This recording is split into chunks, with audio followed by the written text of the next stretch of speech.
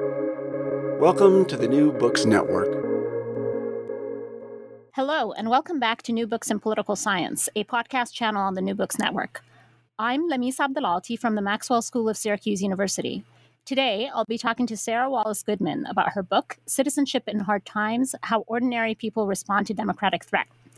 This book was published by Cambridge University Press in 2022. Sarah, welcome to the show. Thank you for having me. It's nice to be here. So I wonder if you could begin the interview by just telling us a little bit about yourself. Well, I am a professor of political science. I live in Irvine, California. I have two small kids. My hobbies are sewing, and I love Broadway musicals. Is that what you wanted to know? That sounds wonderful. We're excited to have you on the show. But we're going to focus on not on your hobbies, but rather just on this book, Citizenship in Hard Times. I should also mention that Sarah Wallace Goodman just had another book come out, which is co-authored, that's on another very timely topic called Pandemic Politics. But we're going to focus on Citizenship in Hard Times in this conversation. So Sarah, how did you come to write this book? Well, I have kind of two answers to that question. The first is intellectually, right? How I got to this question about studying citizenship norms and democratic hard times. So both of those topics were kind of new to me. So previously, my research was on citizenship rules, the policies by which immigrants either are eligible for citizenship or not, right? So that was kind of the focus in how I was thinking about citizenship. But in that kind of research field, my research was preoccupied with what are the expectations that societies have that immigrants demonstrate that they have met in order to naturalize, right? So my first book, Immigration and Membership Politics in Western Europe, was studying these cultural requirements, these language requirements, these country knowledge requirements, these commitments and oaths of national values, right? And it was so important to policymakers in, a majority of Western European countries where we see these new policies. It was so important to them that immigrants demonstrate that they have commitments to liberal democratic values and that they understand the rules of society.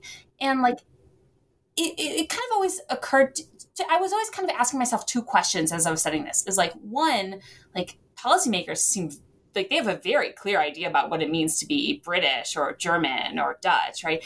And I'm curious if native born, as we refer to in the literature, right? If people born to German parents in Germany, right? If they hold the same values. That was kind of one question I had about it. And the second is how stable are these values? Are we always liberal Democrats? Are there conditions under which these values might change? And so the disparity, the huge gap between what immigrants were expected to know and what kind of native born it's assumed that they know was an itch in my throat. It was kind of always bothering me a bit as I was kind of doing this early work. And so this was kind of on the forefront of my mind as kind of big, large-scale democratic backsliding started to take place in 2015, 2016. So as I'm asking myself this question about, what do citizens think that being a good citizen means? And as these sort of big, large-scale events started to take place, I kind of started to combine these ideas intellectually into this project because I wanted to see, do these change? And I guess always in the back of my mind, I thought, are we maybe then, do we need to have a conversation about kind of what's expected of newcomers versus what's expected of native born? So I suppose that the end game of that intellectual exercise was always we need to take civic education more seriously. So that's something I'm sure we'll talk about later when we talk about the conclusion. So that's the intellectual answer to how did you get to this book? The pragmatic answer is, I was cobbling together research between managing two small kids. And that's I think a really important part of kind of it is making kind of visible the hidden efforts that, professors, that researchers with young children, or with caregiving duties generally, right? I think that this is part of kind of the hidden work that we do. And it's really important to me that it becomes explicit because, you know, this book was written in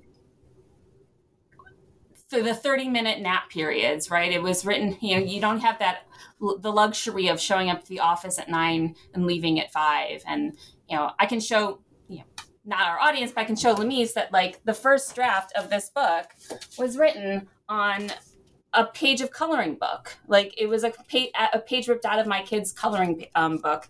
And I keep it next to my desk on the pin board because I think it's an important reminder that like these research questions are important and they drive us and they give us meaning and we make it work despite sort of, I think, some of the real obstacles, but that these obstacles are kind of part of the process themselves.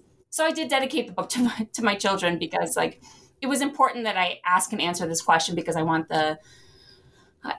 democracy is a good thing and I want democracy to be better for them. So it's the two-part answer. Thank you so much for sharing that, Sarah. You know, in the book, and this is part of the reason why I described it as being so timely, you discuss, you know, concerns about democratic crises and democratic threats in the United States, certainly, but also more globally. And the book certainly, I think, is one that would be of interest to people who care about democracy in the United States, but also democracy elsewhere as well. So, as I understand it, the central question in the book is, what happens to norms of citizenship in democratic hard times? And let's start with sort of your understanding of citizenship. Now, you define citizenship norms along 3 dimensions: behavior, beliefs, and belonging. You call these the 3 Bs. Can you explain these 3 Bs to us?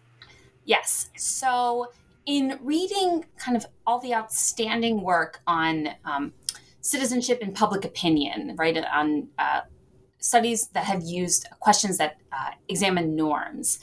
A lot of the focus was on the things that people do, right? So the answer to what does it mean to be a good citizen was like, I vote, or I'm engaged, I read the news. These are things that you do, right? These are behaviors. You know, a lot of this work is built on my colleague, Russ Dalton, and his work on good citizenship. And it was about active and engaged citizenship, or citizens that interpret a duty, right? And because I think I come out of the immigration literature, like I knew that wasn't a sufficient way to capture good citizenship. It's certainly not what immigrants are taught a good citizen is.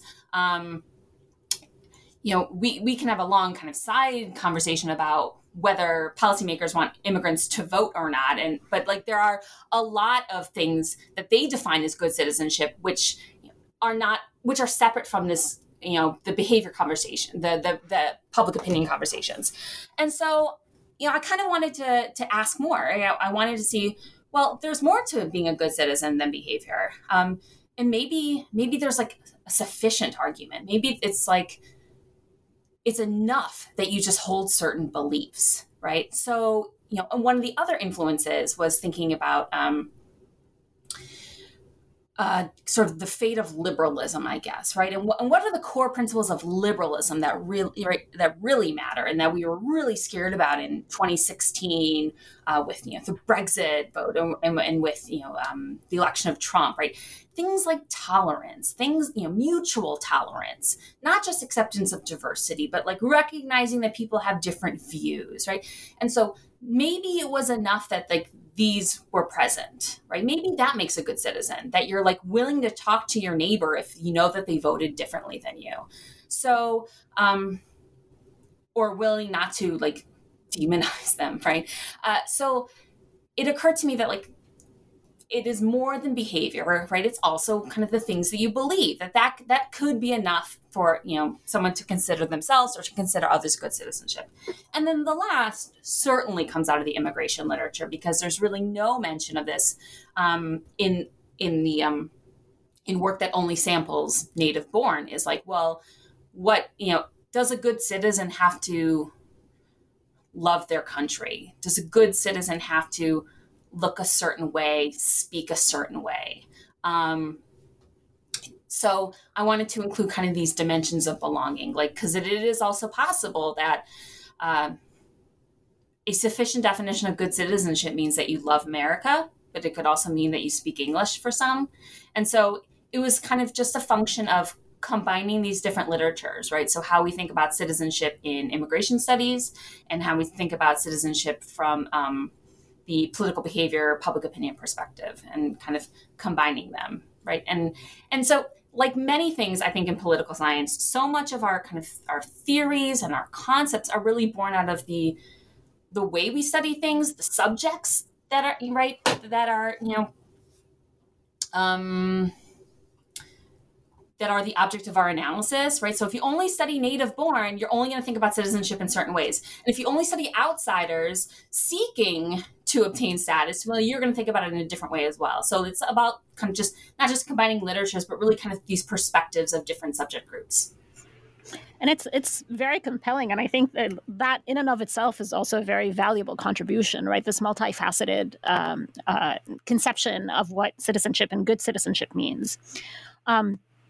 Now, one of the arguments you make in the book is that, you point out that a lot of the literature that we have is focused on sort of top-down explanations for democratic stability and instability, on the role of elites, but we know much less about the role of citizens, right? So I want to ask you, what is the role of citizenship in contributing to democratic stability? Mm-hmm. So this was kind of the thinking through eventually, right? It's called the theory of democratic instability, but like the first kind of insight is really building on kind of early democracy studies and recognizing the role that citizens are not just like a core foundation to democracy, but they are like the source of its sovereignty, right? That states, democratic states derive their sovereignty from the citizens, right? They play a key role. So in perpetuating, supporting, consolidating the regime. So like I wanted to think about, well, what are citizens doing, right? So we know how they confer through behavior democratic meaning, legitimacy, right? They vote, but like they're also then again, not just the behaviors, there's also values there, right? So, democracy scholars will talk about procedural minimums. You have Jaworski's institutional minimum definition, but then we also have like that there are values, right? And we know that there are meaningful values because the past 7-8 years, if you're a scholar of American politics, you would say, since the 1960s, right? So we can go back, but like that when you observe democratic backsliding or deconsolidation or erosion, it's the values, right? It's not just the institutions, it's the values. And citizens are the holder of the values.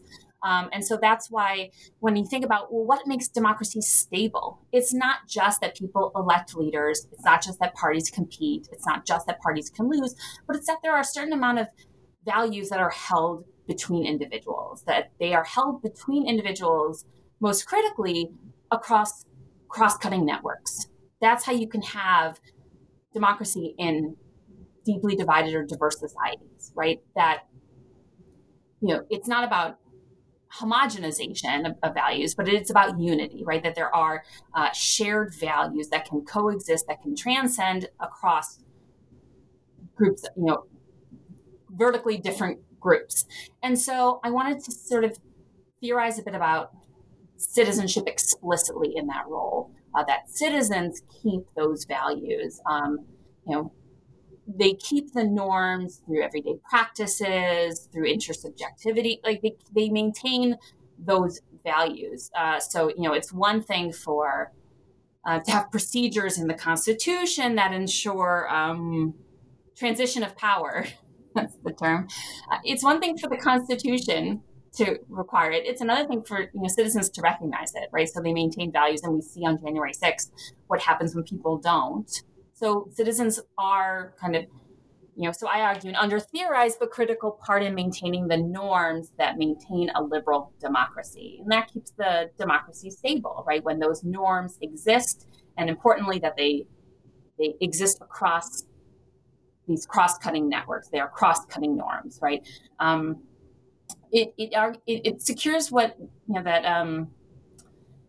a minimum national unity, right? That we can exist across those, across our differences to define national group goals, right? Because that's sort of the point of a national identity, of a what Rustow said was a mandatory prerequisite, right, that the state is unified with national unity, is a prerequisite for democracy. So, like, you need group goals in order to establish legitimacy for a government to then pursue those goals.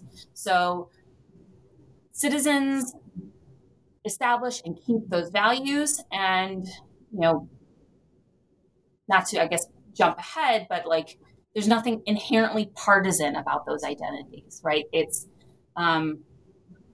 there's nothing inherently Democratic or Republican about being American, right? That has to be an identity that supersedes partisanship. So that's how citizenship is a source of democratic stability. Right. So moving to how citizenship can become a source of instability. Now, you argue that citizenship can like generate or contribute to instability if it becomes partisan, but that depends on what you call positional incentives and institutional design. So can you explain your reasoning there? Aren't those exciting terms? Yeah. So the argument is here that democratic citizenship becomes a source of instability when it becomes partisan, when you see your obligations or your understanding of national goals as through the lens of your partisan identity, right? So we've all read Lily Mason. We all know, we've all read Tajfel. We know about social identities and how partisanship can be among, that suite of identities, the mega identity that can shape what you do. And so I kind of extend that idea here to citizenship norms specifically, and think about, well, do these become part of that suite of identities as well? And thinking especially how when that would happen, when these sort of superseding identities become attached to the things they are meant to bridge, how that not only undermines or erodes the sort of bottom-up source of democratic stability, but it also makes democratic hard times harder because you lack that kind of safety net of values that made the democracy resilient to differences. Great. And can you talk more about the positional incentives and the institutional design pieces? So when so in the book, what I then say is like this, so this can happen, right? That you can attach a partisan identity, attach your citizenship norms to your partisan identity, but that this happens in in institutional contexts. So, states are designed really differently. They have different rules, right? They have different incentives among those rules to encourage participation or to encourage more consensus versus more what we call zero-sum games, where every iteration is a winner and a loser, right? So what I try and do is sort of think dynamically about the context in which these identities, in which citizenship can become partisan. And I make this argument about, again, what these positional incentives. And so there's kind of two dimensions to positional incentives. One is that the party that you support or identify with or represents your values, you're either in power or you're not. So you're either the incumbent or you're the challenger. So that's one thing, right? That could attach your citizenship norms, your understanding of what it means to be a good citizen, to your party incentives, right? So in practice, what that would mean is, well, we're in charge, my party's in power, so like my obligations are kind of different, right? That's essentially kind of a layman way of describing what it means to attach your norms to your positional incentives. Versus if you're in the challenger party, then you might define being a good citizen as challenging the incumbents, right? That's like a specific partisan motivated obligation for you, which then bleeds into what you think is being a good citizen. So when those kind of merge. So the first thing the first, I guess, aspect of a positional incentive is like whether the party you support or identify with is in power or not. And then the second is the system in which those incumbents and challengers cooperate or not.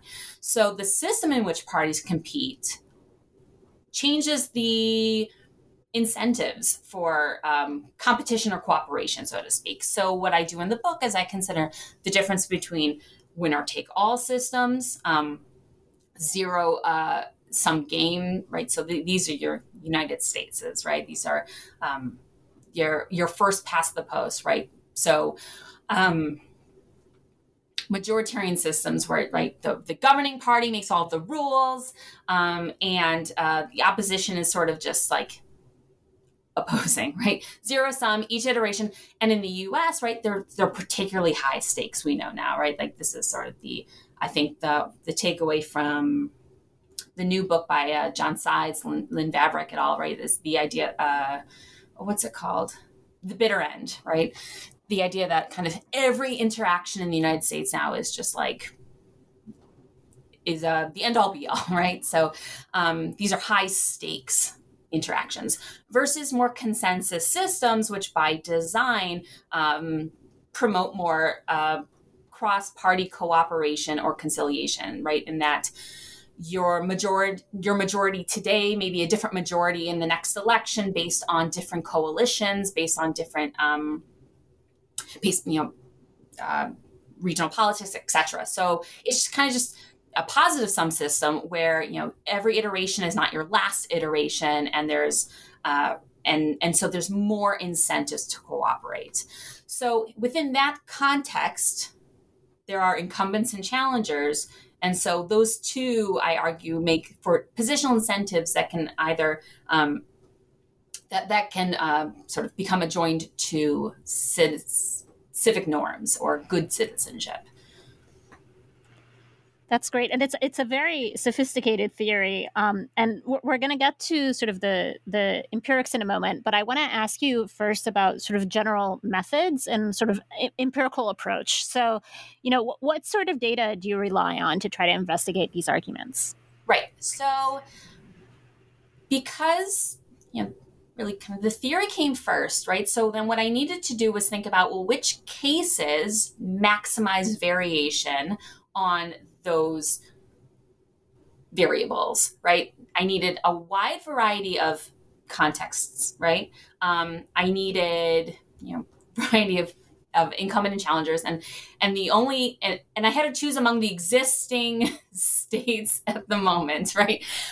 So like there were a number of challenges, and I'm really happy to talk about the challenges alongside kind of the choices I made, because when you're a grad student and you're just like, read all these finished things and then learn how to do them, right? You're like, oh, I don't, and you sort of you think, oh my goodness, like how do you ever do something finished and bound, right? Because the mistakes are not a part of and I think that's why I love podcasts so much, right? Because like it's sort of the behind the music of like how these books are written, right? So I needed I needed countries to maximize variation.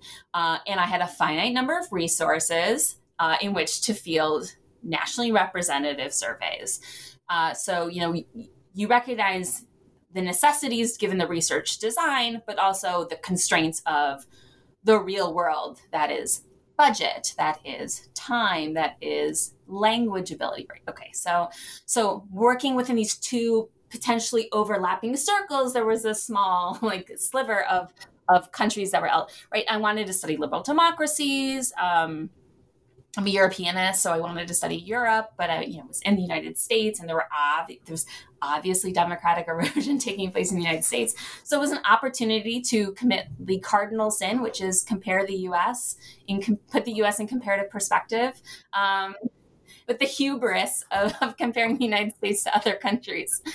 So I had the opportunity to do that. And so what I did was I chose 3 countries that could maximize variation across these institutions, right? The winner take all versus consensus. So Germany, a multi-party system with a consensus federal system.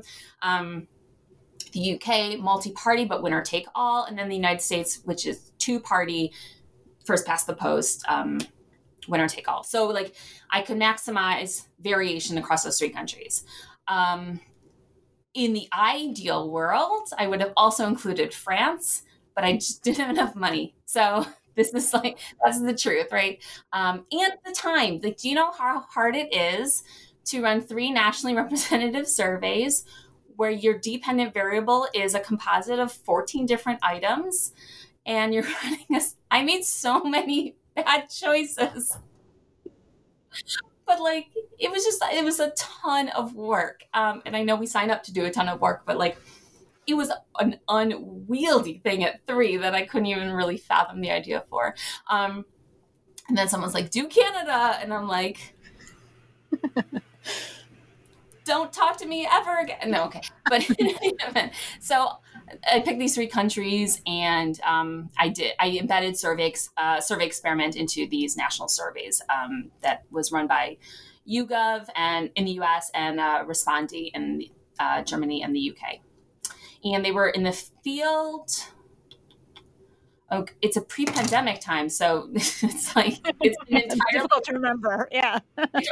So I believe the year was called 2019, but I'd have to double check.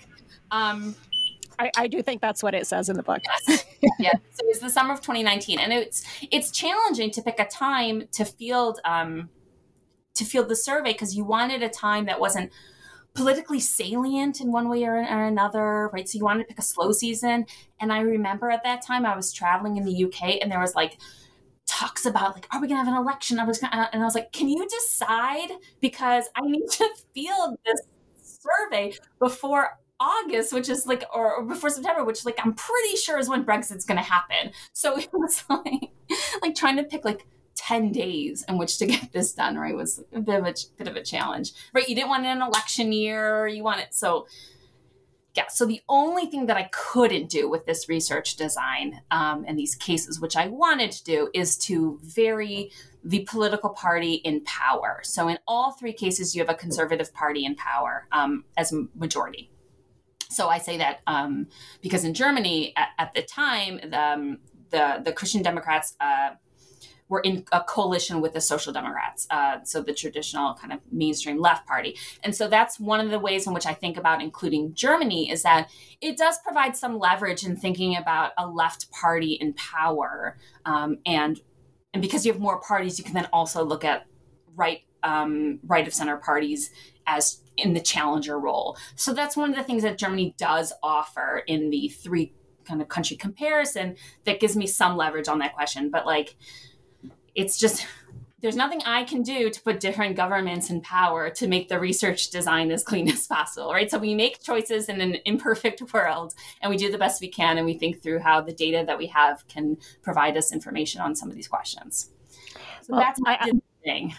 Yeah, I think the book does a great job of making the most, right, of what it was that you were able to do, and you were able to do quite a bit, right? These nationally representative surveys with embedded experiments in 3 countries, right? And as we'll talk about in a little bit, you also look at 2 different types of democratic threat, right? But let's start with where your empirics start, right? Your empirics start with actually trying to measure and describe citizenship norms. So can you tell us about your findings there? So I had these 3 kind of, I think of them as buckets. That's the inelegant term that I would use with myself in describing these behavior, beliefs, and belongings. And that we had, through factor analysis, I saw how they would kind of, I had 14 items of good citizenship. So they were things like always vote in election, or keeping watch on vigilance, right? Watching your government, being active in associations. So those are some of the behaviors. Accepting diversity, being patient if your side loses, having friends of different opinions, or understanding the opinions of others. Those all interrelated with each other, and they were distinct, using factor analysis, and distinct from the behaviors. And so those, like, to me, really resonated as a set of beliefs, right? That, you don't need to sort of do something to demonstrate that you're understanding of others, but it's sort of a value that you hold, and they all sort of strongly interrelated to one another. And then the third bucket or set of items were about belonging, about obeying the law, supporting actions of government, feeling British, and speaking English. Now, I should say, like, one of the things about factor analysis is it can produce sometimes these, it was these categories were inductive. So I did not sort of start with the idea that there would be these 3 categories. What I knew at the beginning was the literature sort of starts and stops at behavior. So I needed to include more items. And so I was including all these other things as I was, pulling from the International Social Survey Program, pulling from the immigration literature. And then the factor analysis kind of produces inductively these different groups. Now, it was surprising to me, because maybe I'm naive, that like obeying the law would load with feeling American, would load with speaking English. Because, if I ask that on its own, obeying the law could be a behavior. It's also a core value of liberalism, right? So, rule of law could really exist like in any of these buckets, that it loaded so strongly with these identity dimensions was really telling, right? It paints this kind of allegiant citizen. And that's kind of like in my mind how I referred to it. But like, which tells us a lot kind of about kind of civic, how people interpret civic duty. I should say that, and I do say in the book, but I'll share with the listeners, that this third category, the allegiant citizen, the belonging, it doesn't look the same in Germany as it does in the UK and the US. So those allegiant values do not sort of interrelate strongly with speaking German and feeling German. And that, I think, too, is an important finding. So we have these 14 items that were spread across these 3 groups. And what we found is I just did the royal we there.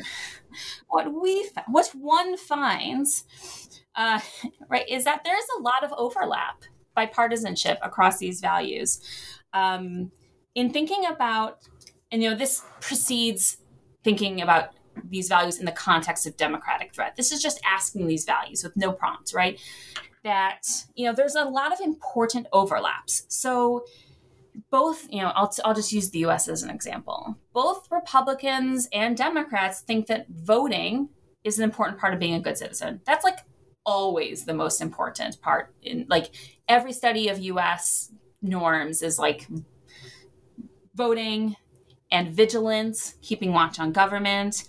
And there's some variation, but this variation has always existed. So it's also documented in some of like Russ's earlier work, things like helping people or being members of associations. These are dimensions of good citizenship that Democrats are more likely to hold than Republicans.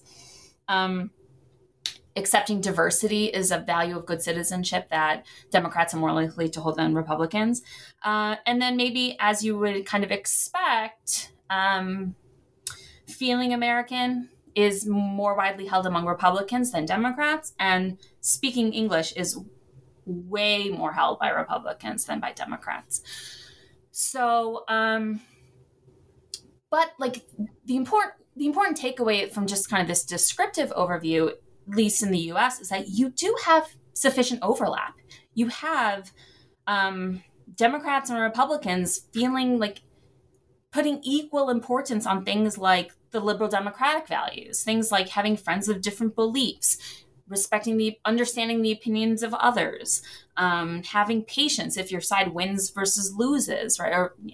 So like that was some comfort, right? That like it hasn't already exploded, I suppose, right? And so like the way that I got, so we'll talk later about the different kinds of threats, but these are kind of unfiltered. There was no treatment before respondents had these. Like they read something about like a healthy diet, right? So they weren't triggered into thinking about something specific about democratic threat.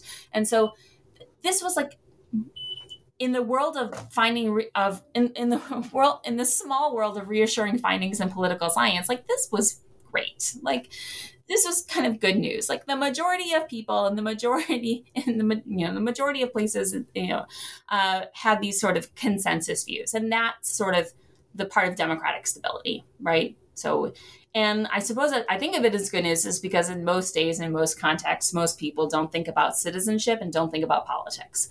So great, fine. So that was the finding for the US. Do you want me to talk about the other cases? But I think that's okay. We'll talk more about the other cases in a bit. But I think it's very helpful for listeners to have sort of a sense of what things look like in the United States to kind of get sort of an idea of how it is that you're sort of conducting this analysis in other places as well. So in the book, as we kind of hinted at earlier, you examine two democratic threats: polarization and foreign interference in elections. So let's start with polarization. How does that threat affect citizenship norms in the three countries that you're looking at? Okay, so I think I want to actually start answering that question by telling you how I picked the threats that I picked, because that too was a function of what countries I could survey, what was happening at the time, and some of the concerns I had about using threat in a vignette, right? So any political question could possibly trigger right? You don't know what they would trigger. People have different concerns and different worries at any given time. And I also had to pick threats. I didn't want to make anything up, right? I didn't want to sort of say that there was like this new hypothetical insane threat. Like, how do you feel about that? Like, I didn't want to do that because I wanted to understand the actual world we live in. And so I had to pick threats that existed in each country to some degree, but also threats that didn't inherently trigger partisanship, right? So that was a real concern. So for instance, if I had to pick what I think was the most honest democratic threat to each of these countries at that time, and I think is still the case, it's nativist parties, right? It's populism. It's right. But there's just no way to ask that question that just doesn't automatically trigger a partisan response, right? This was the case in Germany. This was the case after Brexit. This was the case and remains to be so in the United States, right? And so I just didn't think of an elegant or even like a simple or even a complicated way to try and square that circle, because I would just be taking like a partisan, like a poll of a partisan survey. So like, I didn't want that. I really wanted people to think about the question at hand, and then the problem at hand. So I started with polarization because it is ostensibly a blameless problem. I know that, and that's why I use the term ostensibly, because I know that people would disagree with that. But I don't know that everyday citizens think through the nuance of it. And I think, and by blameless, I don't mean that like Republicans are responsible and Democrats don't do anything. Like, I don't mean like that kind of like, but I mean, we're all a part of it. So it's sort of I call it like a horizontal problem. It's one that we all share in, and it's one that, regardless of who you blame, it's a problem we all share in, and it's one that we could have real agency in affecting. So I start with that problem, and it's a problem in all these countries. It takes on different sort of different tones, different colors, the way that polarization manifests in say Germany, which is, I describe it as social polarization, versus US, which is explicitly partisan. But it exists, that bonds between people are becoming attenuated. That's a problem and it speaks right back to the way that I define democratic stability, right? That we have these cross-cutting ties. So I start with that problem before then jumping into kind of foreign interference election, which, we could debate whether or not that automatically triggers partisanship. But so starting with polarization. So that's why I included that. And I think that's an important part of the explanation. So we sort of expect that. Let me also explain how it works. So what I did was I embedded a survey experiment into these national surveys. It was at the beginning of the survey. So you would receive this vignette to prime respondents to think about democratic implications of the problem at hand. So it would describe what polarization is, right? And that, Brexit, leavers versus remainers are not cannot come back together, and Parliament's making it worse, and then like some elite messaging about how this is a problem for our country. So it presents the problem, and then it has someone sort of say explicitly, this is a problem for our democracy. So the individual reads that vignette, and I think of that as kind of like a manipulate the salience there. I just present them with information that happens to be true and what they're thinking about, and sort of helps them to start thinking about it. And then I follow up with like an attention check, like what was the problem that you read? And then I ask an open-ended question about describe to me like how this, like what your reaction is to this problem. So then I also have all these like 3,000 or so open-ended responses, like as not just a check to, make sure that what I really wanted to do was like have them continue to think about this problem. So it was a way of kind of extenuating the effect of thinking about the problem, but also like what it also produced is like some wild open-ended responses, which was just a real joy to read as I went through the coding. There's just nothing like the colorful language that British respondents use in an open-ended survey to really kind of lighten one's research process. And so they responded to, they read that, and then they got these 14 items of good citizenship that were randomized. And so that's kind of how, and then, for foreign interference, they would get a different vignette. Okay. So now I've told you why I picked polarization. I told you how I did it. Now let me tell you what I found. So what we see that is polarization reveals a really strong difference in how like the partisan right versus the partisan left interpret civic obligation. So kind of consistent with what I expected with the theory with the positional incentives argument is that there's this unevenness in response. So these status quo challengers, so in most of these cases, right, the partisan left, they're changing their citizenship norms. They're updating what it means to be a good citizen in response to the threat of polarization, while incumbent status quo beneficiaries, right, so the individuals that support the partisan right, in the case of the UK and the US here, they either withdraw or they kind of remain unaffected. So we see this uneven response to the problem. So in the US and the UK, the partisan left increases their valuation of liberal democratic values. In Germany, we observe this sort of uptick from a plurality of respondents. So both supporters of both left and right parties will kind of embrace more liberal democratic values as dimensions of good citizenship. And then by comparison, we see like there's a lot of asymmetry in the majoritarian case studies. So essentially, what I take away from this is like within these within these zero-sum systems, right, the supporters of left parties, these challenger roles, they see the problem of polarization and they double down on liberal democratic values. Like they already had high valuations of these values, right? And they're really doubling down. Whereas, we do observe among supporters of the partisan right, like they're either not updating at all, right? Or they're becoming more illiberal as a response, as like, what's the term? Rallying around the flag.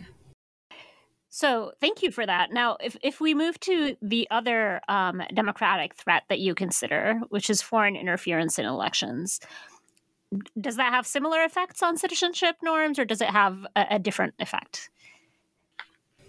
We see a similar effect in the sense that partisan losers so foreign interference is really different than polarization, because where I described polarization as like a shared problem, foreign interference in election, there's an obvious winner and loser of that election. And because I said these are real, like, the treatment, or sorry, the vignette refers to the 2016 election. I don't refer to the winner of that outcome, but like, I think you would know who that is.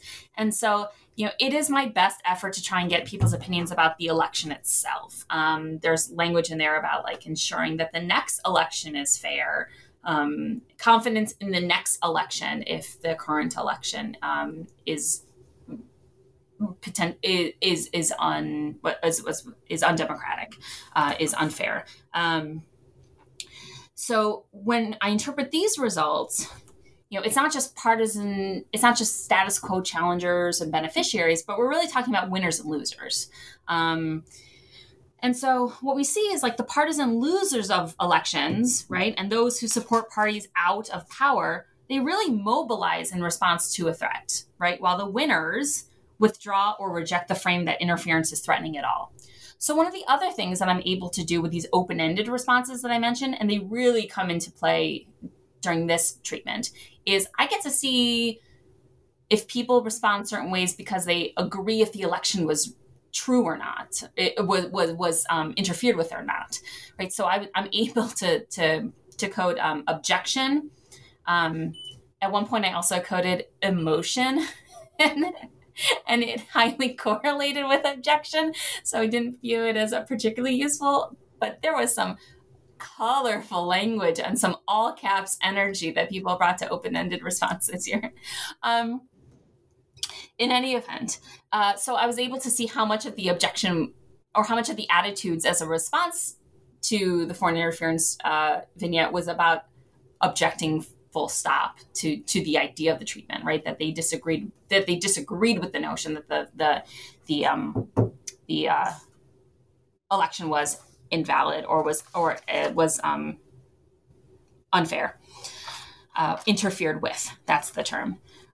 So we do see sort of this similar effect in the sense that like the outsiders, in this case, partisan losers, mobilize, right? Because they have the incentive to, versus even those that agree that the election was interfered with, either demobilize or they kind of embrace so they either do nothing, we see no movement, or they embrace some illiberal values and they embrace some of the belonging items, right? Like speaking English becomes more important, right? So we see some of those allegiant values sort of activate in response to information about interference in the 2016 election in the case of the U.S.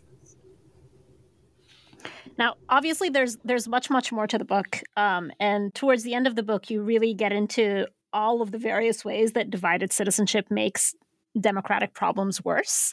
But what I want to get to is the $1 million question, right? So you've shown us in the book, and you've told us now in very compelling ways that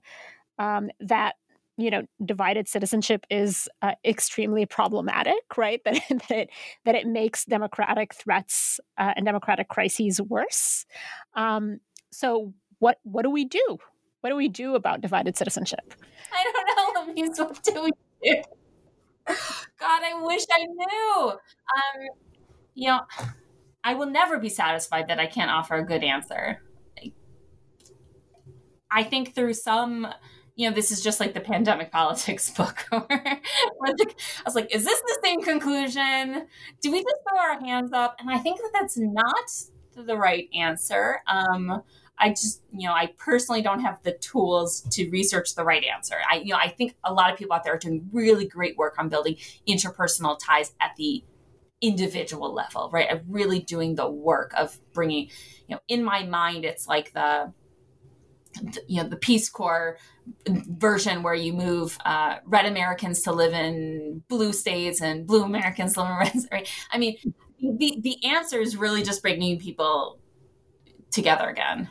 I mean, it's finding common purpose in things that are not politics to then potentially have spillover effects into politics, right? And I think it's a different generation of leadership that wants to repair some of the damage that democratic erosion has taken place, right? You can't replace you can't change elite preferences. So assuming that that's the case, like by centering citizens, I'm not at all negating the fact that elites still drive the car, right? But there are still other people in the car that want to have bathroom breaks and want to stop for snacks, and like they have opinions too. So like you can't change where the car's, if you can't change where the car is going, right? And you need a new driver. This is now a very extended metaphor, which is like reflecting the extremely long cross-country road trip I took last summer when I was doing these proof pages.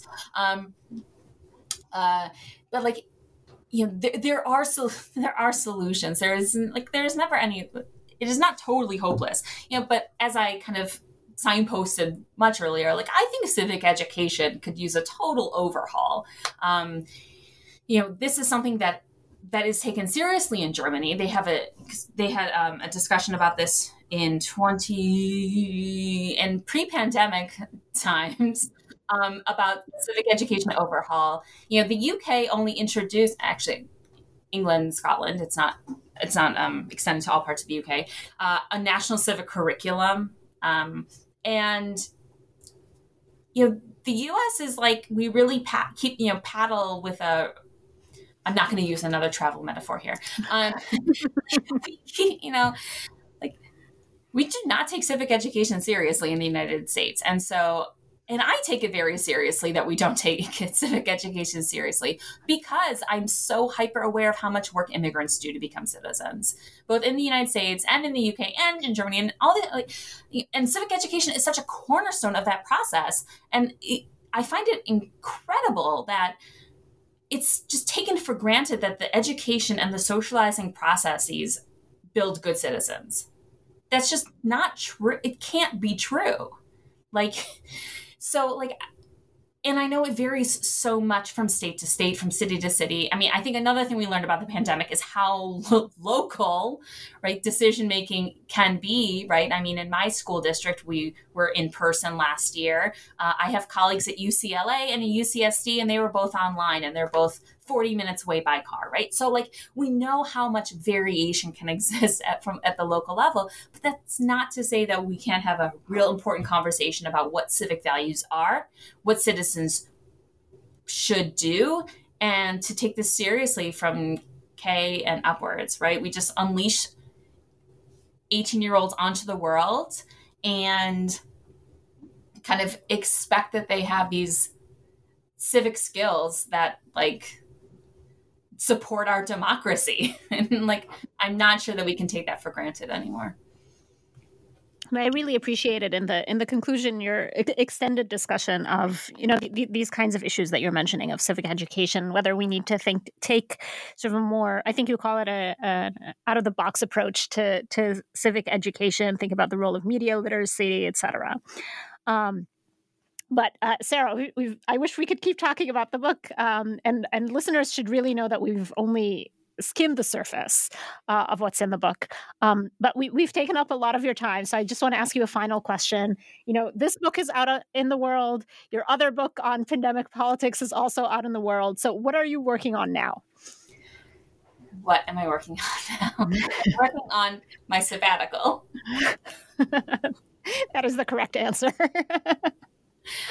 I'm working. I have, no, I just want to say that I'm taking a much needed kind of break. I'm working on finishing up some projects. I will talk about one thing. I have this fantastic co-edited volume with Jennifer Cyr on qualitative methods. During the pandemic, we had this, and I'm very much a part of this, that there are disciplinary incentives to adopt quantitative methods,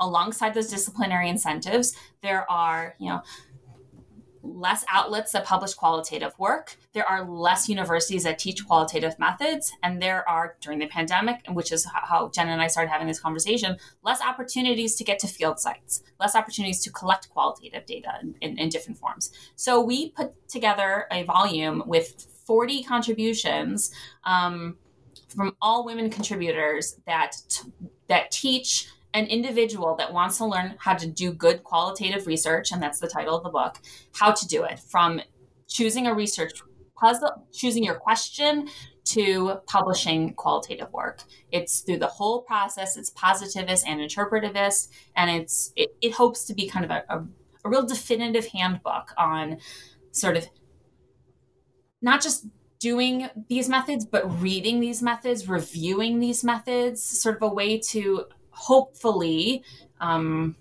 provide answers for rebuilding an energy for qualitative research in political science. Sarah, that sounds like a great book. I hope you'll come back and talk to us about it. Thank you so much for being on the show today. Thank you for having me. It was a real pleasure. The book is Sarah Wallace Goodman's Citizenship in Hard Times: How Ordinary People Respond to Democratic Threat, published by Cambridge University Press in 2022. Thank you for listening.